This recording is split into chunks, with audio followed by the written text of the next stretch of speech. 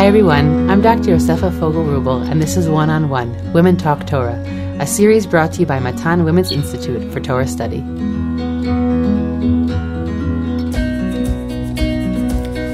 Welcome back to the second episode in this series, a conversation between myself and Tanya White. The big question of suffering, of evil, of how we deal with that, what kind of responses we have seen throughout Jewish history, and what responses can be relevant to us in our modern life. If you're listening in now and you haven't heard the first episode, we strongly suggest going back and listening to that first. This conversation will be built directly on the first episode.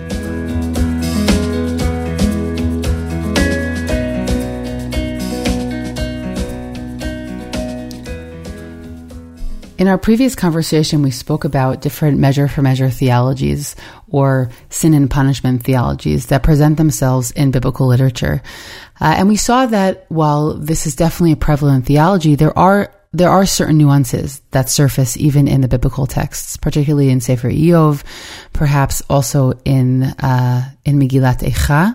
And we had also explored the story of Cain and Hevel in Sefer Bereshit.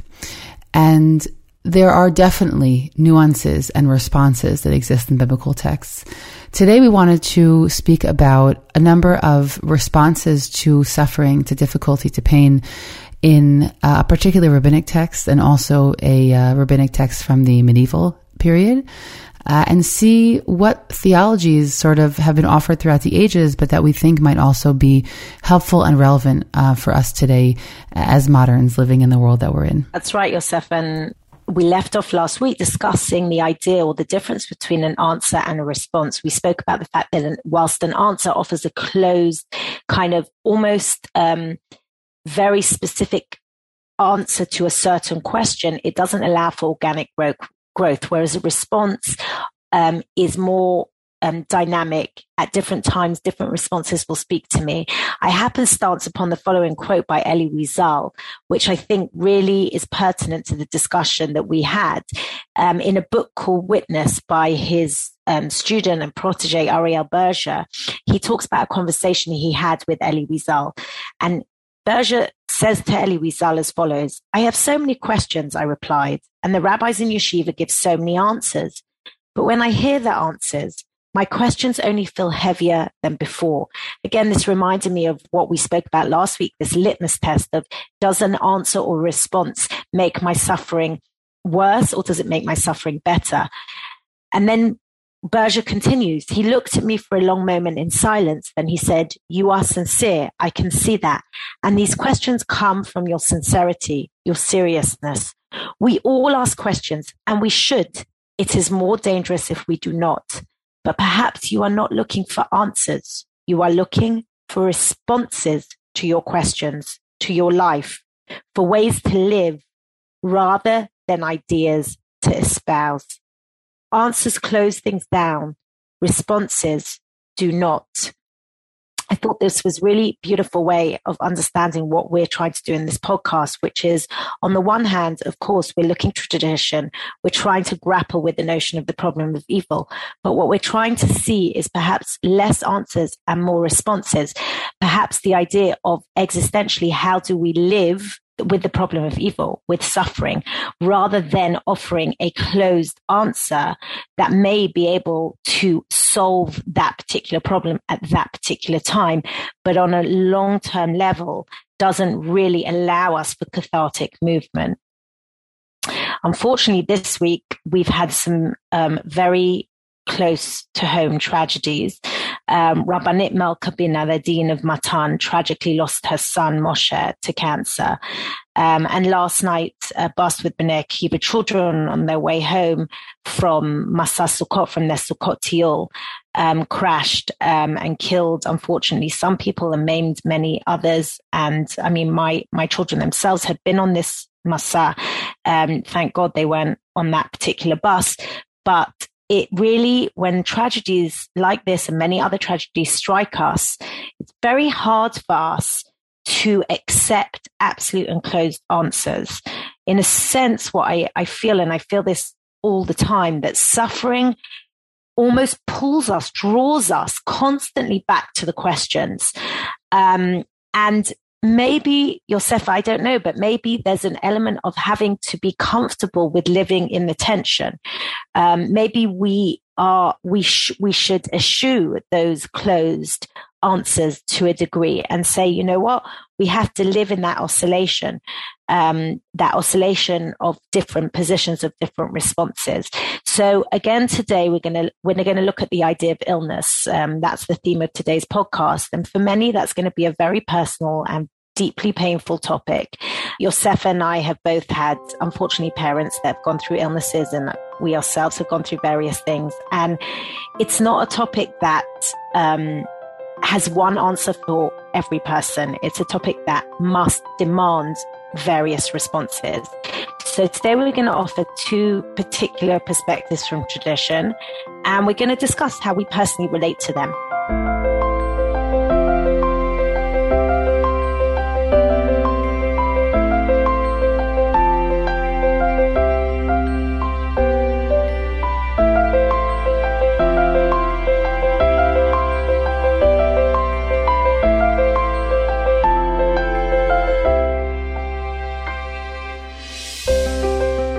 So I want to begin.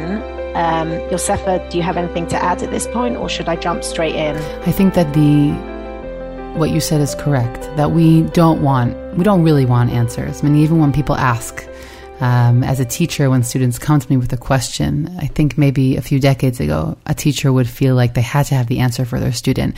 Even when a student comes to me with something rather small, I'm not talking about an evil or suffering, I always try and respond from a place of response and not answer. I just think that it's a healthier way of functioning. I think that, because we also never know if what we're going to say is going to speak to the person that we're speaking to. I think it's a healthier way of communicating with humans. And certainly when it comes to things that are as heavy and difficult as the topics that we're addressing right now. I'll also say that, and we mentioned this, I believe, in the previous conversation, but many times when people are they have questions and they're coming up and they're trying to engage, very often what they really need, and I know we're going to get into real particulars today, but very often what they really need is just for the person to bear witness to what they've experienced. That's an idea also that I've learned from life, and also from David Kessler, who's a name that will come up again in future conversations, that very often, even when people, it seems like they're asking a question, what they really, really need us to do is to just sit with them and near them in that difficulty, and don't silver line it, don't put a nice sticker at the end, don't try and tie it up with a bow, but just be with them and bear witness to the difficulty that they're experiencing. Right. And so again, I want to remind us that of the responses that we're speaking about today, I think that it's really important that if these ideas come up in conversation with someone, that they only come up in conversation when someone is genuinely looking for that response. And I would say an even healthier way for those of us who are on a journey and looking for these responses for ourselves. I think that, again, a person of authority or a friend or the person who was on the other side of the suffering always needs to be really careful to not offer these, oh, by the way, the Gemara says this or the Rambam says this. We have to be really, really careful to only offer those ideas if someone is genuinely looking for them. And I think much more healthily is for the person going through it to become exposed to these ideas on their own, and then they could decide for themselves. We'll go back to that litmus test idea. They decide for themselves whether or not it's something that offers them comfort. 100%. I think it goes back to what you spoke about last week, which was the idea of holding, that we need to have holding space. The idea of hamakom yenachem otchem betoch sha'ar v'lei Tzion, that really we say God should comfort you, but the fact that he's called God is hamakom, is the space, right?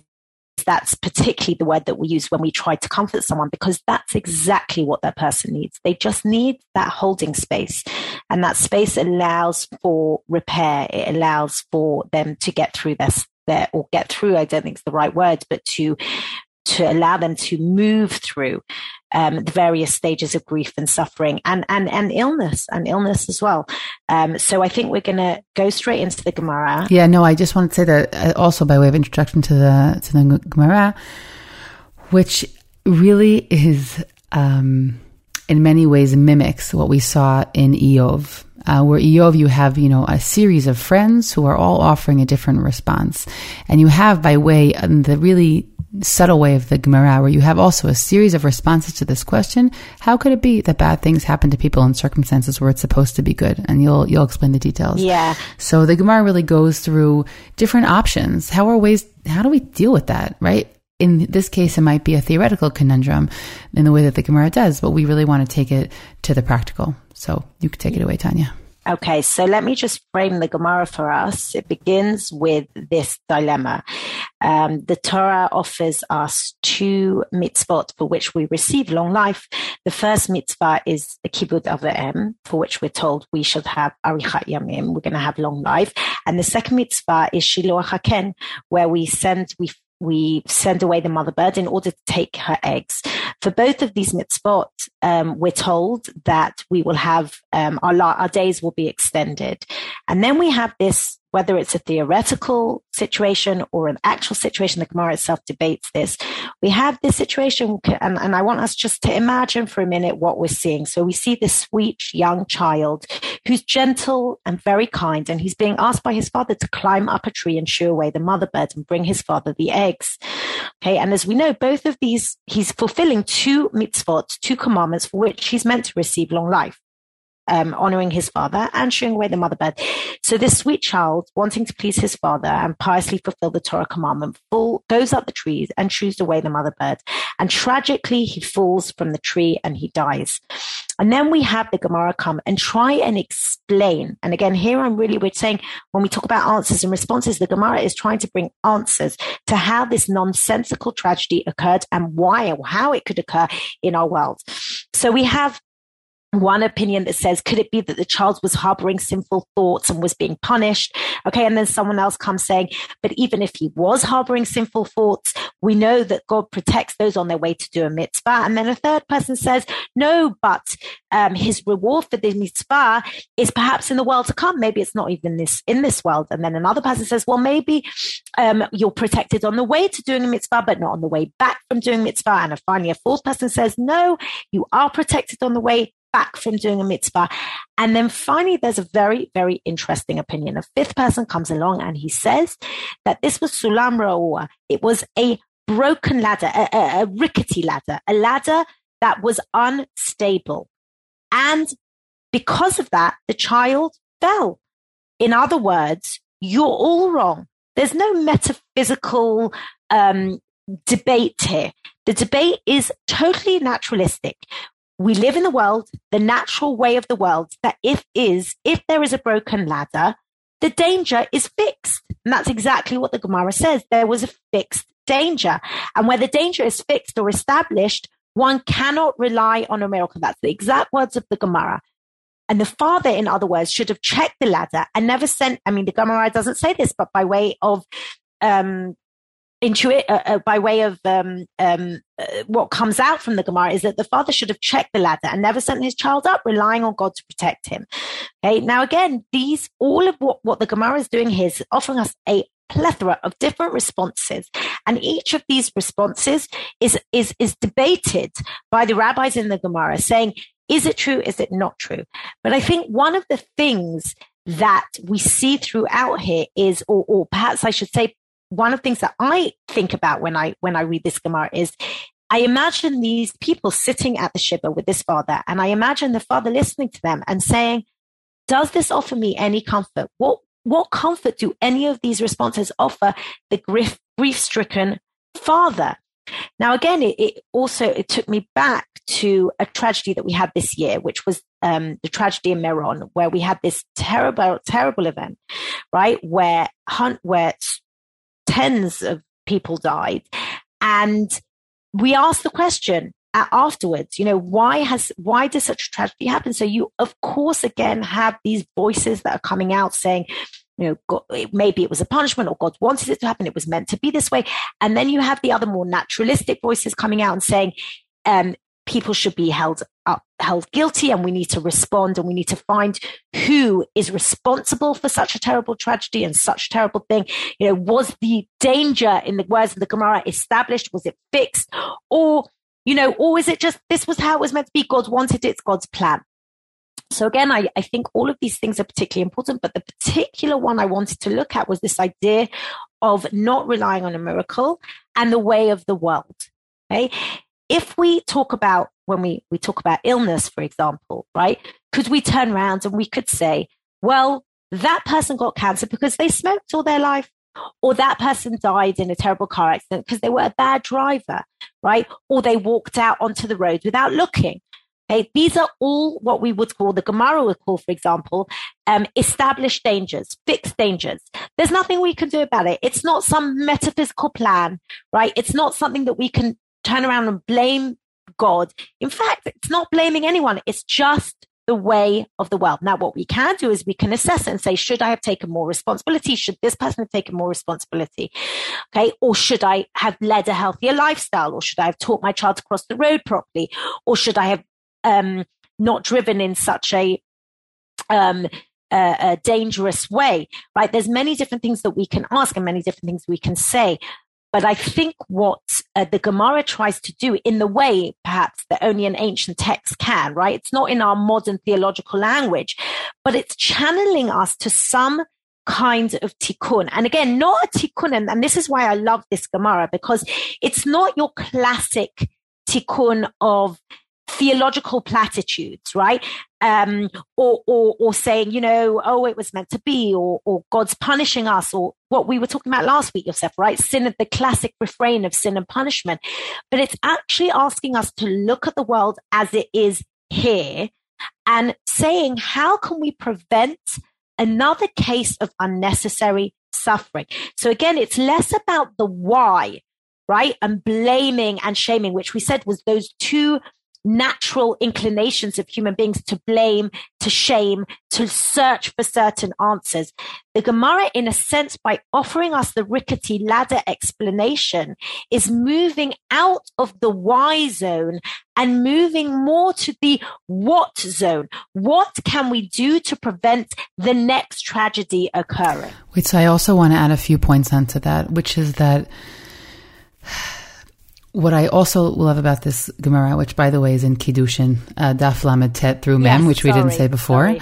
What I also love about this Gemara is that it shows how much Chazal themselves are pulling at straws, meaning they themselves, with all their wisdom and the authority that they have, look at the world and say, how do we deal with that, right? How do we process that? And you see that, I love that by all the answers given, right? When so many answers are given, it's a sign that there is no one answer. There are just different responses, and perhaps a combination of all of them will be necessary. But I also want to turn our attention to the last two lines of that particular sugya, which says as follows. It says, V'acher mai hava, okay, that it is one of the many sugiot that deal with Elisha ben Abuya and his leaving Derech HaTorah, his leaving a religious lifestyle. And it says that what was the reason that Elisha ben Abuya, who's named Acher, left the way of Torah? There are those that say it's because he saw things like this. Which, again, I look at this Gemara, as you do, as a prototype. It's a prototype for so many of us that come afterwards. And while Elisha ben Abuya and why he leaves the world of Torah and the different way that that's presented in the Chazal deserves its own podcast, I love that in this piece, we have this idea of the suffering, the internal theological, moral suffering that people feel just by witnessing other people's suffering.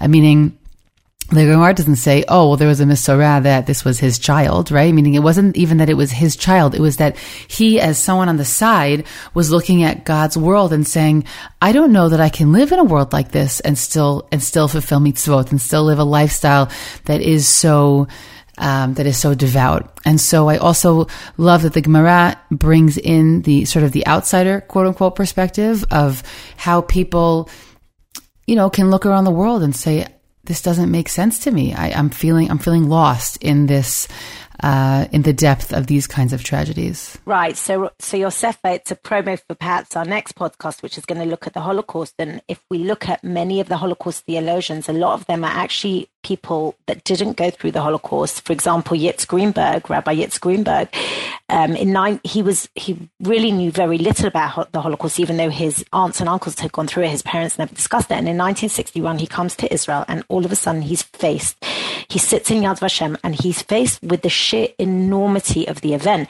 And it causes an absolute existential crisis for him, and a theological crisis. And I think that's exactly what you're saying, that the witnessing, the cognitive dissonance, what we spoke about last time, between the world as it is, or I should say the world as we imagine it to be, or the theological constructs as we have believed in for our whole life, and then all of a sudden witnessing something that totally contradicts perhaps those theological constructs. How do we live with that dissonance? How do we try and in some ways morph that reality of what is and what ought to be into one? And can it even be morphed into one? Meaning, can we even reconcile that cognitive dissonance? For Elisha ben Abuya, we know that he can't. And that leads him to leave the fold of religious life, even though he never truly does, because he keeps coming back all the time to Rabbi Meir, and we see that he kind of doesn't, that there is something that still draws him back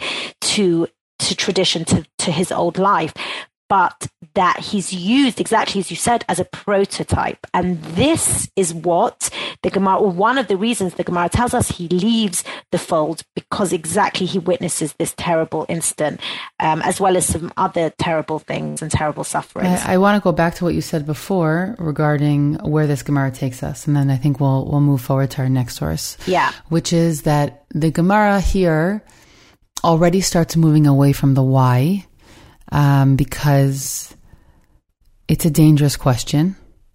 That's me adding in my own explanation. And it moves towards this place of, we also have to realize that as humans, we're contending with the human world. And in a human world, things like this will happen. And it doesn't necessarily mean that the theology is rickety. And sometimes it's that the physicality of the world is rickety, and that is what leads to certain catastrophes.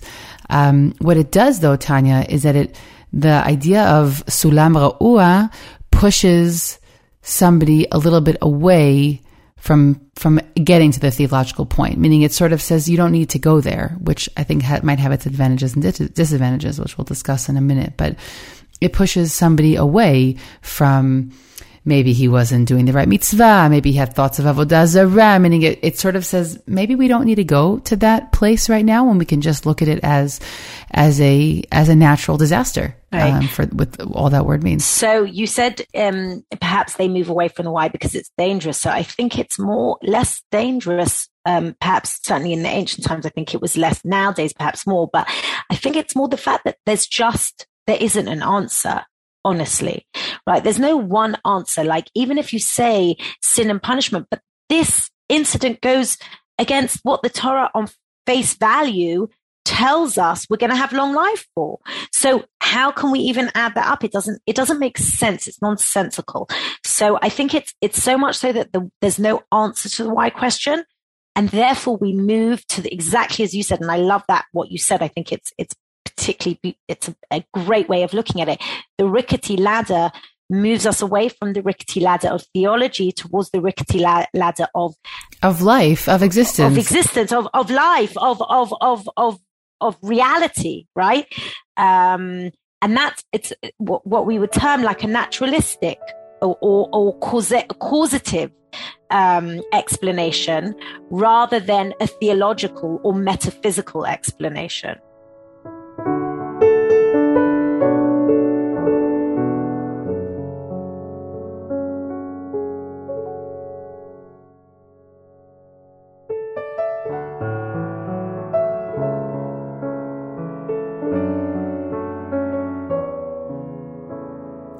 So on that note, I want to bring us to our next source. And I want to say also personally that this was a source, the Rambam in Moreh Nevuchim, that when I first read it, it actually brought me a lot of comfort. And we'll speak about the limits of what the Rambam has to offer here. But I come from a really illustrious history of family illness. And I just sort of grew up and grew of age in a world that made me very wary of that, and made me feel very much that this is my inheritance, right? This is going to be my future unless I take very, very serious precautions, which have no guarantee. And I really appreciated the Rambam's perspective here. And I, of course, loved also that it's from the Rambam and so long ago. So the Rambam in Moreh Nevuchim speaks about what he calls 3 kinds of evil. I'm going to read a paraphrase of the Rambam. It's much longer. And we'll have a attached source sheet, by the way, for anybody who wants to have on the website. And so this is from Moreh Nevuchim, Chelek Gimel, in the 3rd section, in subsection 12. The first kind of evil is that which is caused to man by virtue of the fact that he's subject to genesis and destruction, or that he possesses a body. It's on account of the body that some persons happen to have great deformities or paralysis. And we have already shown that in accordance with the divine wisdom, genesis can only take place through destruction, and without the destruction of the individual members of the species themselves would not exist permanently. And here, this is a very big paraphrase, but he basically says that we are made of matter. We are made of matter, and therefore we can decompose, and we can break down, and we can also be born with deformities because we're made of matter. And so he says that which he says is the smallest amount of evil or suffering in the world is that which we can attribute to the fact that we're simply human. And in order for the species to continue and exist, people need to die and others need to be born. The second class of evil comprises such evils that people cause to each other, when some of them use their strength against others, and these evils are more numerous than those of the first kind. And in the second class of evils, the Rambam would include things like war, which is that these are things that we cause to each other. You don't need to blame, you don't need to look for God in causes of war. You need to look at the way that humans are treating each other, for example. And he says that while these are more numerous than the first kind, he says in the continuation of that paragraph that there's still the far minority. And I love that sentence because the Rambam is living in the 11th century, and he is living in a time where war is far more common than it is now. And he still says, even if it feels like there's a lot of war, it's still the vast minority of the amount of people that are being killed in war on any regular basis. Yeah, Yosef, I'm going to stop you there. Besides the fact that it may be more common, but the scale was far less than it was, especially if we're talking about the Holocaust and genocides that happened in the 21st century. I think, we would ask, maybe would the Rambam have changed his opinion now? I mean, it's just a question to throw out there, but I think it's worth thinking about. Yeah, interesting. That's a great point, Tanya. I also would say, though, that the Rambam was a big fan of perspective. He writes in a different letter, he says that whenever people are feeling sad, that their lot is really negative and full of bad things, he said it's always good to just take a step back and get a little bit of perspective, and to look at the fact that in relation to the world, we don't have a monopoly on evil and suffering, meaning the individual doesn't have a monopoly. And I want to say that while, again, that's not a response I would ever share with anybody in current moments of suffering, I do believe, and here I'm totally speaking from a personal space, that over time, that is a perspective that can be gained, meaning when we're in a moment of suffering, it's so all-encompassing, we could barely see beyond it, if at all. Right. And we're literally swimming in it. But then time passes, and time heals a bit, or at least creates space, and then you can take a step back and see what it was, and that while it doesn't need to minimize what was and how you felt it then, but over time, often our perspective can change. And so the Rambam also writes that elsewhere. I'll go on to the third class. Comprises those which everyone causes to himself by his own action. This is the largest class and is far more numerous than the second class. It is especially of these evils that all men complain. It originates in man's vices, such as excessive desire for eating, drinking, and love, indulgence in these things in undue measure or in improper manner, or partaking of bad food. This brings disease and affliction upon body and soul alike. When they thus meet with the consequences of the course which they adopt, they complain of the decrees and judgment of God. And this piece really speaks to me very much, because I think that over time it's become even more relevant. The Rambam says everybody has to be real about how they mistreat the own vessel in which they have been able to occupy, right? Whether it's with improper eating, improper behaviors, vices. Here he sticks in a somewhat negative perspective on relationship with our sexual selves, but we'll leave it on the side for now. But he says that most of the suffering that we experience is the suffering that we bring upon ourselves. And I would put in here, by the way, that I think the Rambam really predated a lot of what we know now of how much disease is caused by food, how food can heal the body, and the Rambam says, just be really, really careful before you blame God for things that you yourself caused. Now, does that answer every illness? Do people get an illness that seems to be completely, out of left field? The Rambam wasn't yet familiar with childhood trauma and its relationship with disease that can come later on, or people's propensity to adopt certain behaviors that are harmful or diseases. But I think the Rambam here gives us a lot of food for thought. And he says that just think really hard before you turn back to God and say, what did you give me on my plate? Which doesn't obviate all questions that people have. But I think that it's an important distiller that can be added in at times to this sort of pot of questions that people have. Okay, so Yosefa, two things I think are important saying. Firstly, I just want to summarize what you've done very briefly. So we've said that the Rambam brings he explains suffering or evil in three different ways. One, we're made of matter. Matter decays. That's the natural way of the world. Okay. Number two, evil can happen, or evil does happen when humans do it to each other. Okay. Classic example, Cain and Hevel, we spoke about it. And the third is that vices lead to suffering. Okay. So nowadays we would maybe talk about addictions. We talk about overeating. We talk about all the various maladies that human beings cause to themselves, that lead to illness, to suffering, et cetera, et cetera. And by the way, we could talk about also traffic accidents today and all those various other categories that we could fit it into. But one of the things that I'm seeing here now, I know you said that the Rambam speaks to in a very deep way. I think there's two things we need to point out here. Number one, it follows as a corollary, so to speak, to the Gemara, where we spoke about the idea of the rickety ladder, the idea of causation and natural causation in the world, the idea of not relying on a miracle. Okay. But the way that I see it is that we're still, with the Rambam, we're still sitting in the zone of blame. Okay? Because essentially what we're saying is, we're saying instead of blaming God, which is, the classic sin and punishment refrain, or the sin and punishment refrain, would be we're blaming man, right? God is punishing for our sins. But instead of taking that out the equation and saying, let's not look at it from a metaphysical perspective, we're looking at it from a very naturalistic perspective. We're still blaming man for his suffering.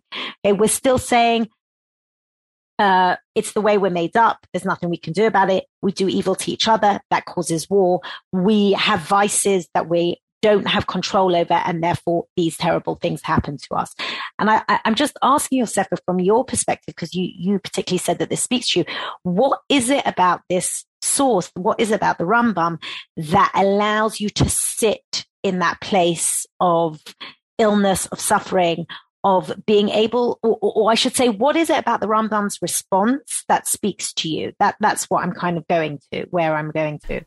Yeah, the part that speaks to me is particularly the third part, because I definitely ascribe to a much more, for a long time, to a much more holistic perspective on body and understanding how we treat it or what it goes through will have echoes and reverberations later on. And because I think I just find that sometimes people experience illness, whether firsthand or from a family member, and they start asking these questions about what had happened to them, were they living a life of sin, or all these questions that we may verbalize or even just think inside of ourselves. And I think the Rambam reaffirms my internal space, which says those questions are really unnecessary. They're not necessary questions. We may not always be able to trace the exact development of disease, but I do think that when people look at their own role in how their body is responding to life, that often that puts them onto a journey of real healing. And that I think obviously people can do both, but I'm just saying that I do ascribe to much more of I own up to my own role in my own health. And so the Rambam speaks to me in that regard as well. And that it doesn't mean that therefore when somebody else goes through something, I point my finger and say, oh, that happened to them because of that. But I do feel that for me, it fits into my worldview a lot more than other answers. And I also just feel that I much more find myself in the scale of the meaning question. So, okay, what do I do with this now? And that's a personality thing. It's also a family culture of how I grew up. But for some people, the theological question really sits with them. And for me, the Rambam gives me a nice bridge. A segue into a place that you don't have to ask that question. On the other hand, Tanya, I recognize that it also pushes God out of the picture. Yeah, so that's exactly what I was going to say. I'm saying, what happens to providence in the Rambam's view? And I think this is a question, we unfortunately don't have, we're limited in time in these podcasts, and we don't have time to really look at the Rambam and his whole view on providence, which is super interesting. And the Rambam himself will admit that at a basic level, there's a limited providence on the human being. Providence happens when one gets to the highest level of active intellect, etc., etc. But on this basic level, or certainly according to this explanation, it seems to be that we've pushed the divine out the picture to a degree. And so I ask you at this point, what happens to that comforting God? What happens to the idea of, this is happening to me for a reason? What happens to all of those? No, it does. Right. It throws those pieces out of the water. And I will say that for those who their theology is much more naturalistic, the Rambam will sit better. And for those who are looking for a much warmer or experience God as much closer and warmer, I don't think the Rambam will be all that comforting for them. And I agree that if I could just speak personally, that's a struggle. It's a struggle to find God then in these places because he essentially gets removed. He gets removed and replaced by a very naturalistic perspective. So I recognize that is the biggest limit of the Rambam. It's the biggest limit. And for those who it buttresses their already existing theology, then great. And for those who they just feel lonely when they read the Rambam, so the Rambam won't be a good response for them. So what we spoke about last time, the idea of suffering, that one of the greatest, perhaps I would even say the greatest malady of suffering is the notion of loneliness. Because when we, lo aleinu, if we have a terrible illness or even a terminal illness or even a chronic illness, I think often we forget that chronic illnesses have so much, are kind of infused with so much suffering on a day-to-day basis. It's not acute, right? It's not like a cancer, and it's not like, but there's plenty of people that suffer endlessly with chronic illnesses. And, you know, when we speak about that very often, and especially in the chronic illness zone, there's a sense of loneliness. No one understands what I'm going through. No one really empathizes, and no one gets it. They can't really, often they can't see it. They're invisible illnesses. And here, by the way, we're talking about mental illnesses for sure. Mental illnesses, which are really invisible illnesses, and mental illness today, unfortunately, is really a very, very prevalent. Right? It's a very prevalent illness today, especially in the hills of Corona and all the various things that we've been going through over the last 2 years. Again, it's a hidden illness, and it's an illness that a lot of people hide, and it is infused with loneliness. And I think that one of the things we have to ask is that in that lonely state, at that lonely moment, perhaps the one person that we can reach out to is God. But if we've taken him out of the picture, if we believe that he isn't, perhaps even sometimes maybe even helps to say, God has caused this, or this is happening to me for a reason, right? What happens when we take him out and we, you know, it's all just about cause and effect, or natural cause and effect, then we've lost that protector. In a sense, we've lost that person who's with us in our suffering. So Tanya, I want to ask, is there a way to bring it together? Yeah, is there a way to synthesize them? That's exactly what I was going to say. Does it have to be one or the other? Okay, so let me just very briefly pose dilemma. The dilemma is that if we explain everything naturally, then we've kind of lost that providential, that classic traditional providential God to a degree, right? Because we're saying, well, it's all natural causes. Rambam's saying really, he's actually just putting man at the center and taking God out the center of all of our illness and suffering. On the other hand, if we create God into this very personal, very providential God, then what about evil and suffering? Right? Does God allow for evil and suffering? Does that make his perfect stature? Is his perfect stature diminished in one way or another? Is he no longer that the all-loving, omnibenevolent God that we once believed him to be? So we have this dilemma, and the question is, is there a way of reconciling these two opinions, these two extreme ways or extreme perspectives on suffering and evil? So for me personally, and here again, I'll speak from a very personal level, I don't think it has to be one or the other. Meaning, on the one hand, we know that we live in a very naturalistic universe. And of course, there are reasons why illness happens. There are reasons why car crashes happens. There are reasons why tragedy happens. And we can look at the Gemara that talks about the Rickety ladder. We can look at the Rambam that talks about naturalistic reasons. And we can say, yeah, we are matter. We live in a universe of matter, and things happen. Matter decays, things happen. And at the same time, perhaps we can say that there is still a providential God, that there is a God that can come. It doesn't have to be a closed explanation. It doesn't have to be one or the other. And in this sense, I think the dissonance that, again, can we sit in that uncomfortable place? That's really my question, right? Does it have to be that we absolutely align with the naturalistic explanation, or does it have to be that we absolutely align with the providential explanation? Is there a way that we can sit in that uncomfortable space between the two? Now, again, as human beings, we've said this from the beginning, our natural inclination is towards certainty, is towards closed answers, is towards sometimes blame and shame. And Rabbi Sacks, I think, actually brings us a beautiful explanation where, to a degree, he really understands that part of the human call, and in fact, part of the divine call to humanity, is to remain in that dissonance. Because when we are living in that dissonance, when the question is there, when we are constantly asking that question, what does that suffering mean for me? And again, here I go back, and Yosef, I kept meaning to say this throughout when you were speaking. I kept forgetting, but I think it's super important. And we said it last time, and again, I'm going to emphasize it. When we talk about finding meaning in our suffering, or when we talk about the idea of not the why, but the what, we are always addressing the single human person who has gone through the suffering.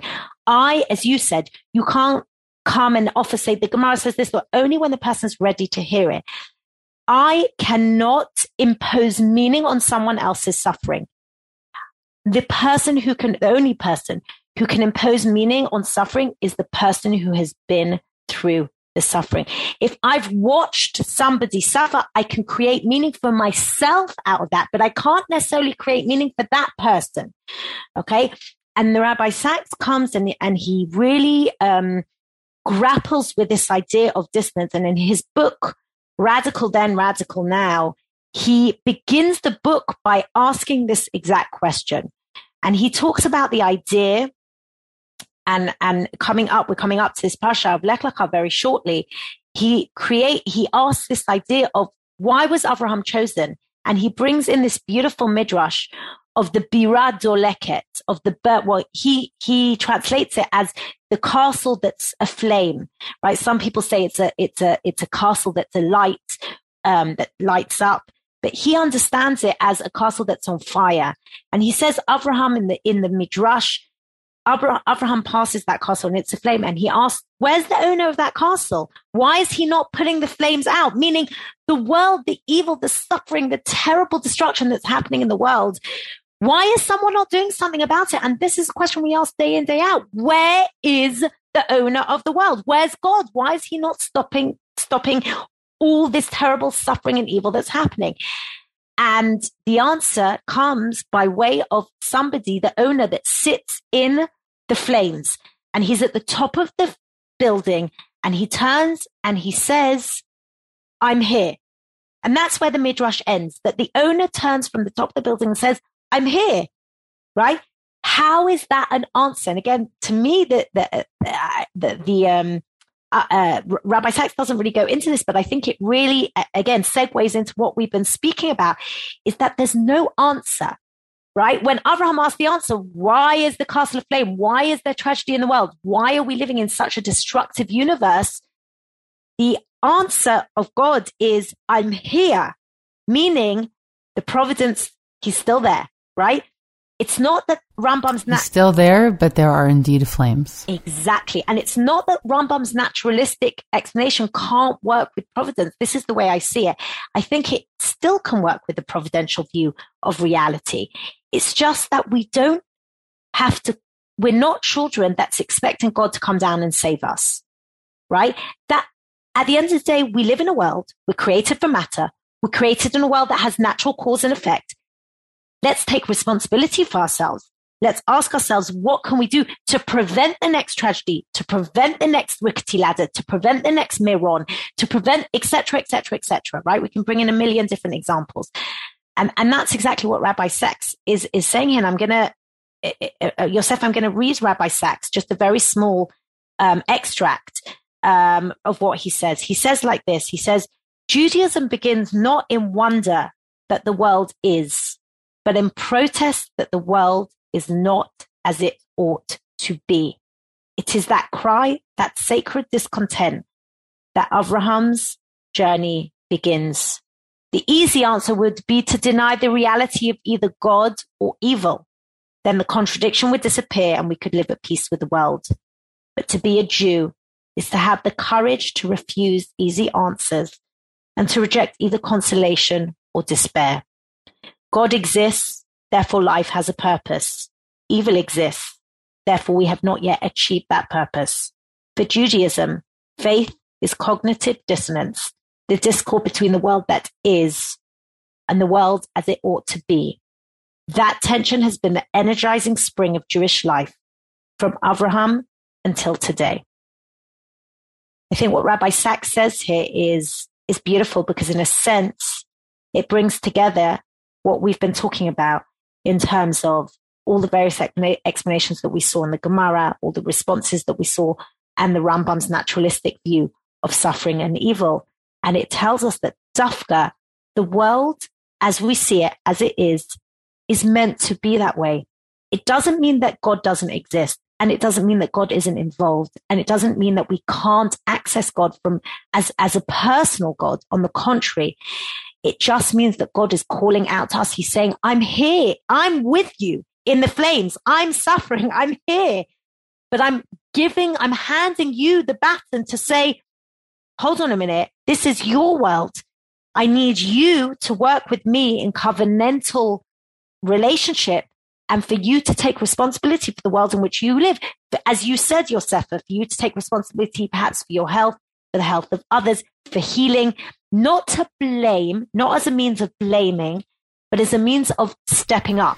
I want to go back to the image you brought before that were of children and parents, right? That if you said it's not God's job to swoop in and save us, right? We're not in that kind of relationship with God. And I think that that's a really central piece here, because for somebody who is living with a perspective as God as a father, which is understandable since it's so central to our liturgy and many other places, when I think of that image and the midrash that you brought in from Breshit Rabbah about the castle in flames, it kind of presents us in almost like a abusive relationship with God. Meaning if God is a parent, I'm taking the metaphor to the end, okay?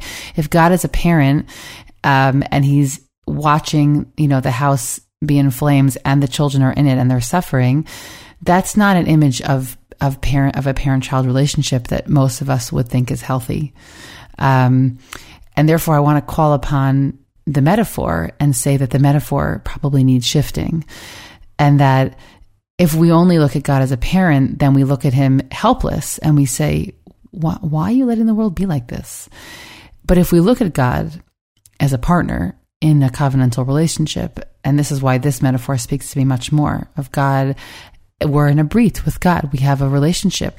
He's our spouse, as we see also many places in Navi, that it's not that God isn't saving us. It's that, as exactly Rabbi Sachs is saying here, that we have to pick up the baton and we have to do our part as well. But it sounds almost like semantics, but I think it's much deeper than semantics, because I think that when someone is relating to God as a parent, we look up to the sky and we say, why? How could you do that? And also, how could you let me be here? How could you let me be here and be like that? Whereas if you look at God as a partner, it's a different nature of a relationship. And therefore you don't look at God and say, I'm putting up my hand, save me. Look, sometimes our partners do need to save their spouses, but then the relationship needs to undergo change to make sure that it's back on equal footing.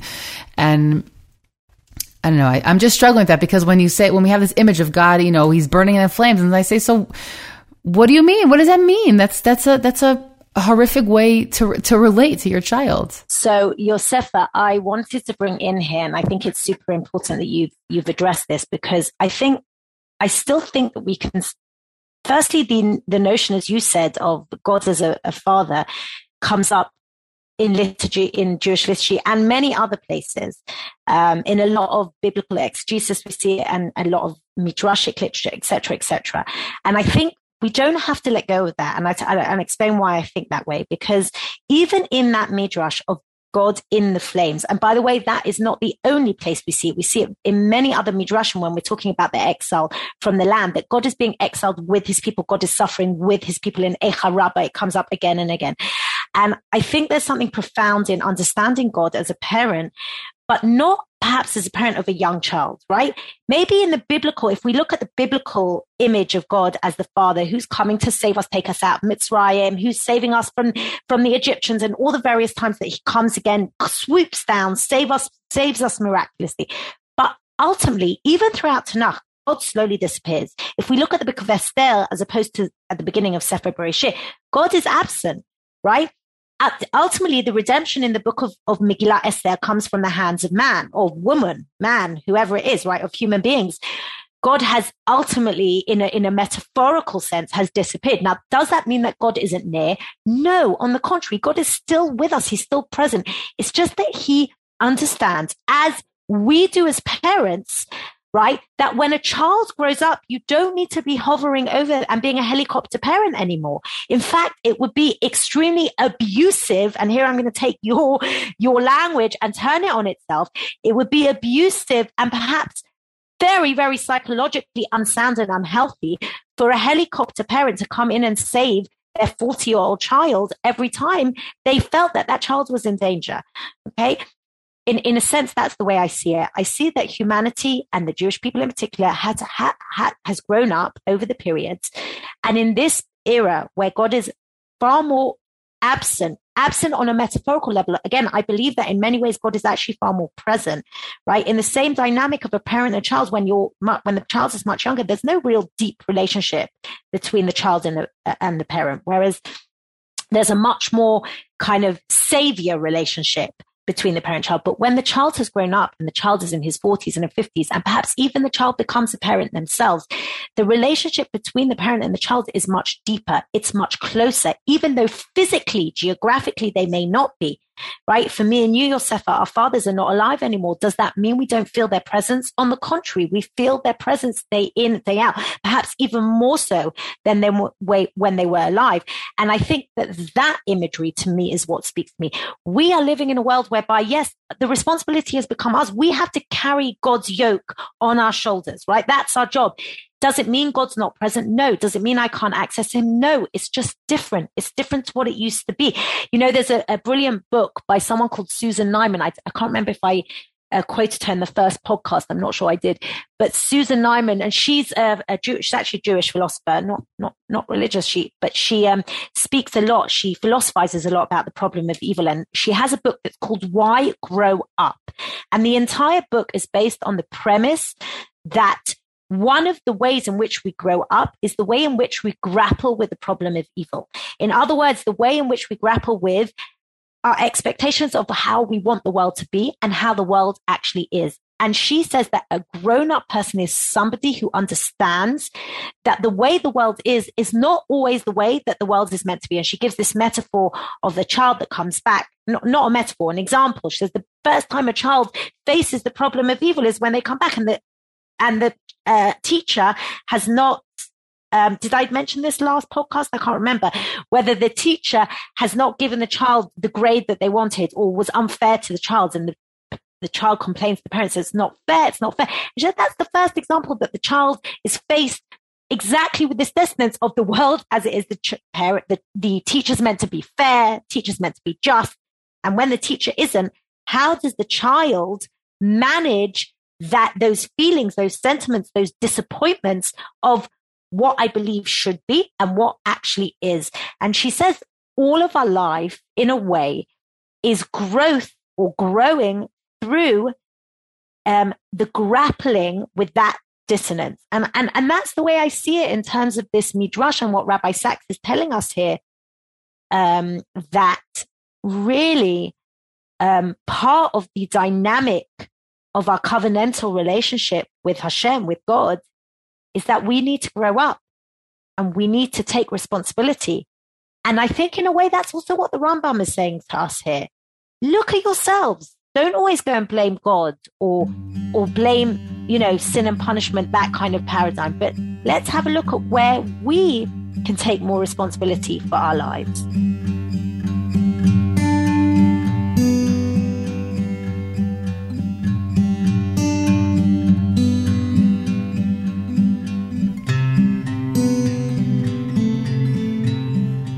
And if I can just ask one more question before we close today's episode, based on what we've seen today, where are we placing?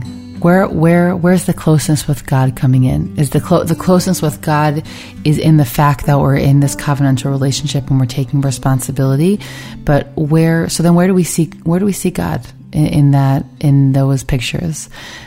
We've slightly pushed away from the more classic answers, right?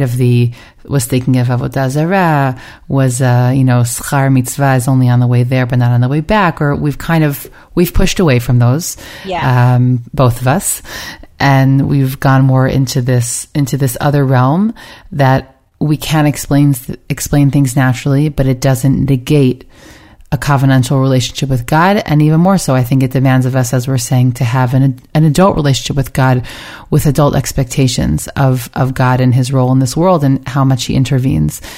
So I just want to end with this question of, where's the closeness for those seeking it out? So again, for me, Yosefa, personally, I go back to that paradigm that I spoke about, which is this. And I still believe that we can tap into and use the paradigm of the parent-child relationship, I just think that it needs to grow up. And we need to recognize that at this stage in history, the covenantal relationship between man and God is not what it was at the beginning of the biblical era. And in a sense, as human beings, we've grown up. There's been over the last even 20 years, Yosefa, and I'm sure you agree with me because I know we've had these discussions together. There's been a huge expansion of consciousness, not just religious consciousness, which I think has also expanded, but human consciousness has expanded on a huge scale in terms of our awareness of our environment, our awareness of our commitment and our responsibility to the environment, to others, to ourselves, to holistic healing, all the various things that we've seen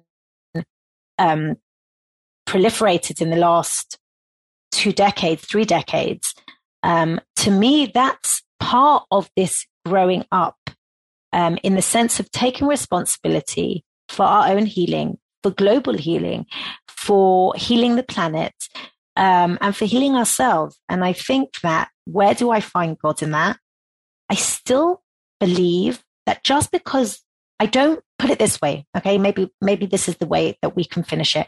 Just because God doesn't come down and save me, just because God doesn't come down and heal me the second that something happens to me, does not negate the close relationship or me accessing a relationship with him.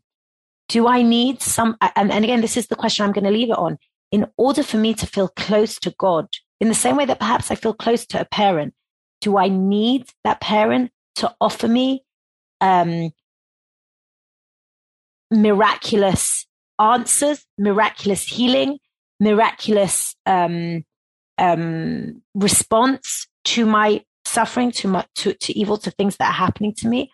Or do I need that parent or God to be there with me in that space, to sit with me in that space? And to me, that's exactly what the Midrash is saying. The Midrash is saying, when he says that God responds from within the suffering, within the flames, within the evil, within the burning castle, God is with me in that space. When we are 3 years old and we come to our parents. I want to say that it's like a parent. Yeah.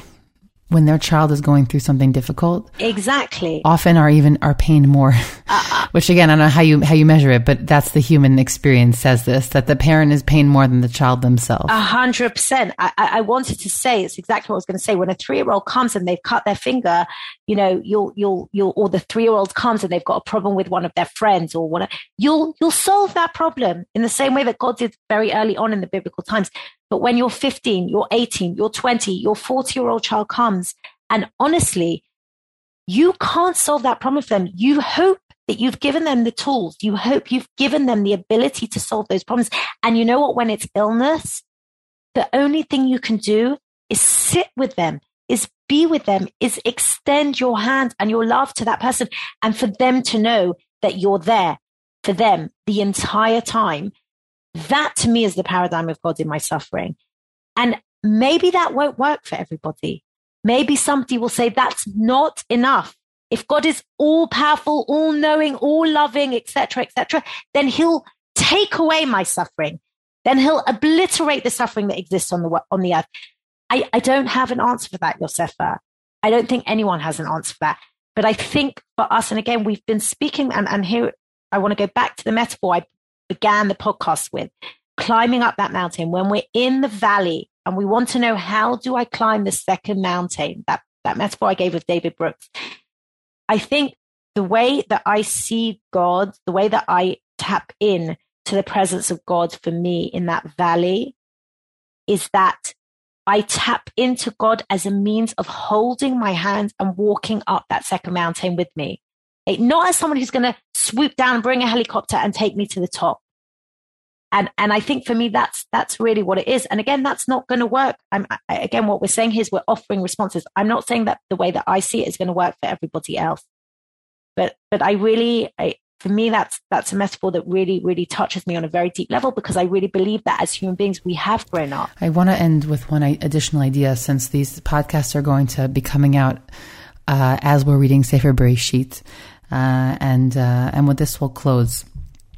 we have a general question that Rashi asks in the beginning of his commentary on the Torah, which is, why do we start the Torah with a book of stories about family, which between you and I, a lot of dysfunctional family.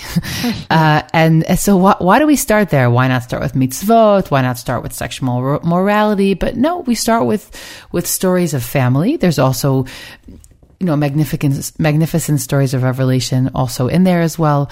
But why start with family? And I just want to end with this point because it's come through so clearly in this episode, even though this isn't something I even think that we thought we were going to go and speak about.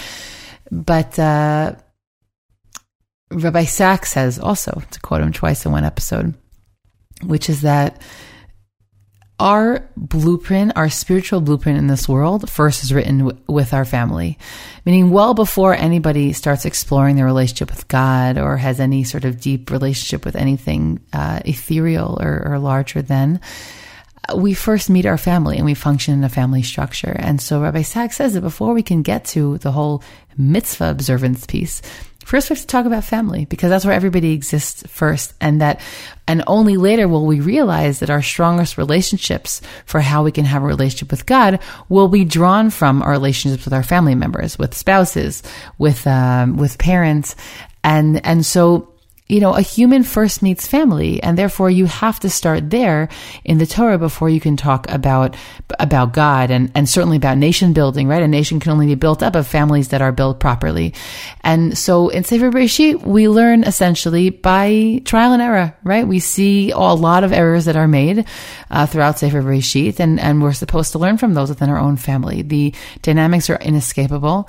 Every family will have sibling rivalry. Every family will have issues between parents. But that is where we must start, because that is where humans begin. And so I want to end today's episode with saying that, well, we're speaking in metaphor because as humans, that's the language we have, right? We only have metaphors to speak about these ideas. And I think that the metaphors, though, give us a really deep window into what people are feeling and experiencing. And the metaphors come because that's the only language we have. But I think that what we've spoken today about the dynamic between a parent-child metaphor and a spousal metaphor for our relationship with God, I think that both of them offer a prism that can speak to different people. And it also, I think, very much depends on their own experiences of perhaps their marriages or the marriages that they've experienced, and also their parent-child relationships. So we're going to end for today. The next episode will be focusing on the Holocaust and the philosophical questions that event has posed.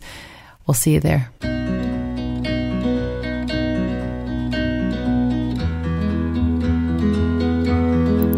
I hope you enjoyed this conversation as much as I did. I'm Dr. Yosefa Fogel-Rubel, and this is One-on-One Women Talk Torah, a series brought to you by Matan Women's Institute for Torah Study. Thank you to the entire Matan team for their input. Please do One-on-One and Women's Torah Learning a small favor by sharing this podcast with family and friends so that we can reach new listeners. You can stream and download these episodes on Spotify, iTunes, and Matan's website, and write us any feedback at podcast@matan.org.il. That's podcast@matan.org.il. Thanks for listening, everyone.